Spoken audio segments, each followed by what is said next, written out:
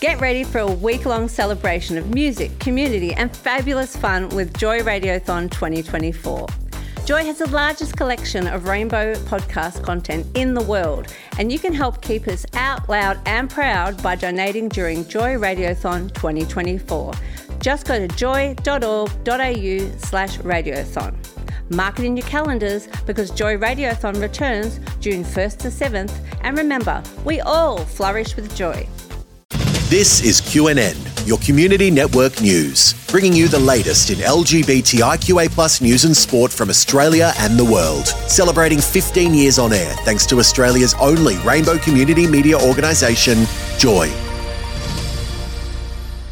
Hi there, I'm Matthew Wade and this is your QNN update. A Baptist church in rural Australia has written to the local council opposing the flying of gay pride flags and has asked why not fly the Christian or heterosexual flags instead. The letter was written by David Hallett, Secretary of Millicent Baptist Church, and addressed to the Wattle Range Council in rural South Australia. It has been slammed as homophobic by LGBTIQ+ community activists. Queensland Police Commissioner Katarina Carroll recently attended a Brisbane Pride event as part of the QPS's commitment to delivering a formal apology to LGBTIQA+ communities. Brisbane Pride Inc. described the event as an important step in acknowledging the past and building future relationships based on respect and trust. 4 speakers, including Brisbane Pride Inc. President Rebecca Johnson, shared their first-hand experiences of structural injustices and traumas relating to the QPS. Germany will become the latest country to lift its blanket ban on gay men donating blood, prompting activists in Australia to urge our government here to follow the example set by other countries. German Health Minister Karl Lauterbach said the law would be changed to ensure that gay blood donors in the future would be assessed on their individual risk behaviour. Currently, gay men and trans women in Germany have to abstain from sex for 4 months before becoming eligible to donate blood. Anderson Aldrich, the 22-year-old accused of murdering 5 people at Colorado gay bar Club Q, has returned to court to face additional charges. In addition to the 305 charges they were already facing, prosecutors have added additional charges including attempted murder charges and 2 hate crime charges. It brings the total number of crimes Aldrich is charged with to 317. Aldrich, who his lawyers say is non-binary and uses gender-neutral pronouns, is facing life imprisonment if convicted of the first-degree murder charges. And an Australian woman, Tessa Boner, who previously identified as straight, claims her sexuality has changed since she stopped taking the contraceptive pill. The 30-year-old Melbourne resident started taking the pill as a teenager to help regulate her periods and stayed on it for 15 years. However, once Bonner broke up with her long-term boyfriend last year and came off the pill around the same time, she began feeling attracted to people of the same sex. That was your news update.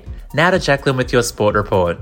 Xander Murray, the Scottish Professional Football League's first openly gay player since Justin Fashanu, has signed with new club Bonnyrigg Rose. The 31-year-old striker publicly came out while playing with Gala Ferrydean Rovers last year. Sky Sports reports Rose manager Robbie Horn has been keen to sign up Xander, saying he's quick, strong and scores goals. In more football news, FIFA has fined the Mexican Football Federation $150,000 for homophobic chants heard during the recent FIFA World Cup matches against Poland and Saudi Arabia. In a statement, FIFA says no Mexican supporters will be permitted to attend the next men's national team game. During an interview on Sideline, Joy 94.9's new sports show, Associate Professor Ada Chung, an expert in trans health research, says the World Aquatics ruling to restrict participation of transgender athletes in elite women's competition is not based on science. Chung says the premise that trans athletes have a competitive advantage is driven by misinformation. Australian Olympic swimmer Emily Seebohm supports the ruling, with Chung calling on the gold medalist to reconsider her position. I know that the science is not unequivocal because there's hardly any research out there. And I'd really welcome the opportunity to meet with Emily and show her the science behind what we know about the impact of hormone therapy. And a groundbreaking research project run by Proud to Play and funded by Vic Health is being launched in the lead up to Melbourne's Midsummer Carnival event.